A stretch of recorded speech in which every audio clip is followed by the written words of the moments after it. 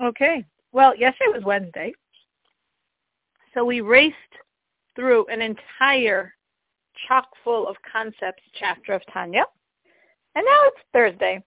So we have the beginning of chapter 36. Today was also Zion Adar. We have that special energy. And we have the beginning of chapter 36. Now, chapter 35, 36, and 37 are one subunit of Tanya, in that the theme of all three is the idea of action, the supremacy of action. 36 and 37 specifically are focusing on Mashiach, and ultimately on the actions needed to bring Mashiach, to bring the redemption. So 36 is a more theological, philosophical chapter, and 37 is more like the practical application.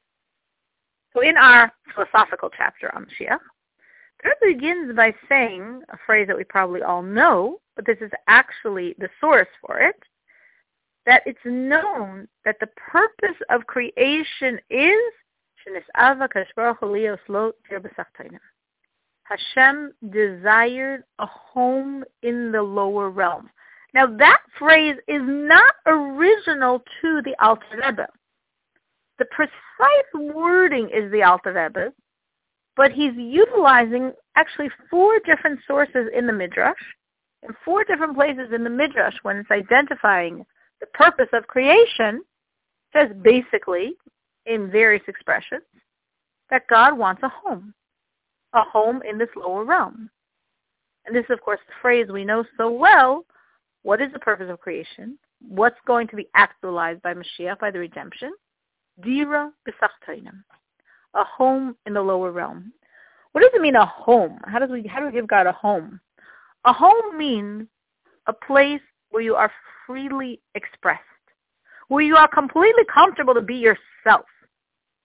When you're out there in the world, on some level you have to have more manners, more respectability. Maybe you're put together more. Maybe you put on makeup before you go out, or you put on a better sheitel or jewelry, or the way you behave is more controlled, more refined, more respectable. Then you come home and you're yourself. Because home is where you're comfortable to be yourself. So if we say God wants this world to be his home, it means he wants a place where he is freely expressed. To be very precise, a home means, for God, the permanent revelation of his essence. That's his desire. He went through this whole creation business a long time ago, right? Over 5,700 years ago, with one goal in mind. He wants a home. He craves a home. That's why many of us also have that craving, because we're in his image.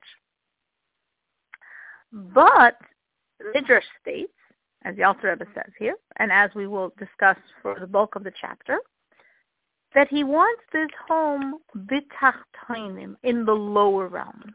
And that's the question of our chapter. The fact that God wants a home, we don't question.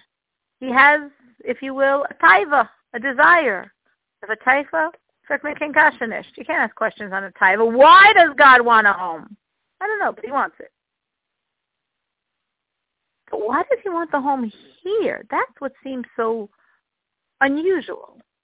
Meaning, why is that unusual? Because space, like time, is a constraint of creation. It's not true to the Creator. So from God's perspective, what's the significance of here over there? Why would he limit his desire for a home that's specifically in our world, in the lowest world? That's where he wants to be. If he already wants a home, you would think all of creation should be his home, meaning all of the upper world, all of the supernal world are also creation. Before creation, what was there? God.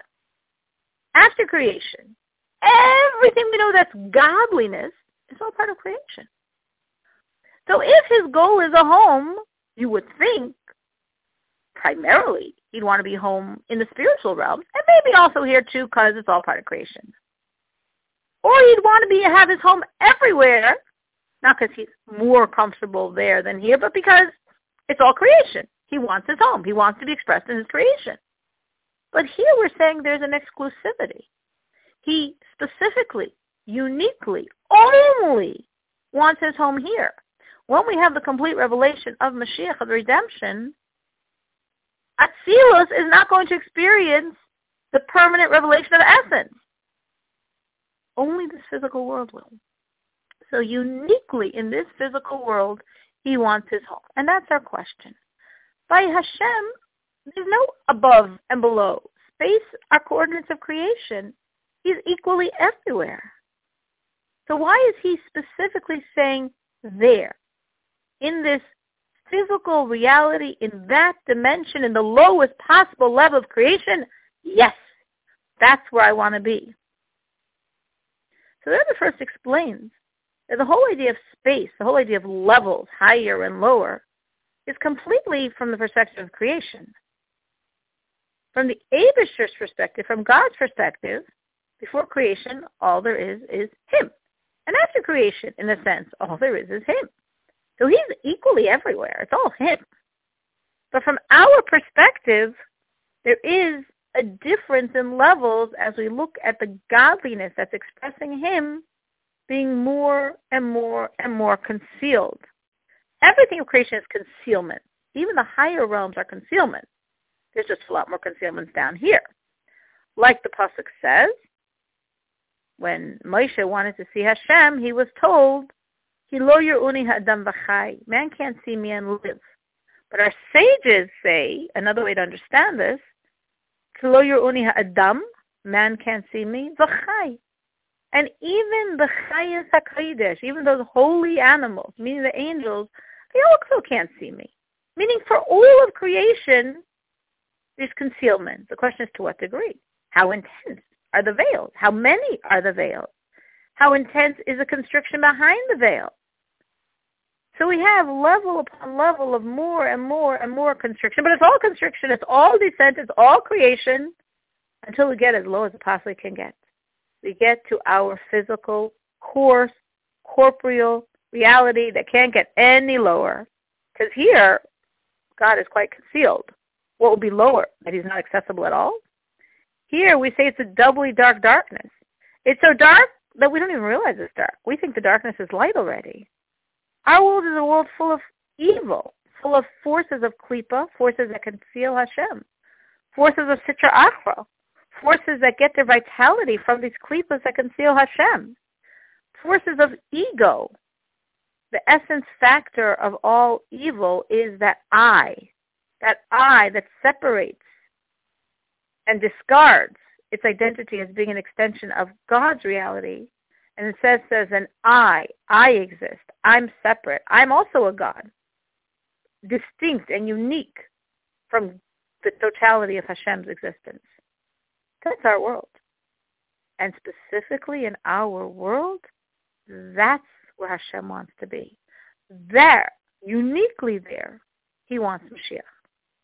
And to understand why, you'll have to wait till Motzei Shabbos to be explained.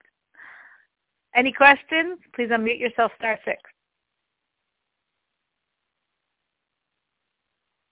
Okay. We should have a good Shabbos, amazing energy of Zion Adar, and going into the Purim. So a lot to focus on, to draw from, to be grateful for. Good Shabbos.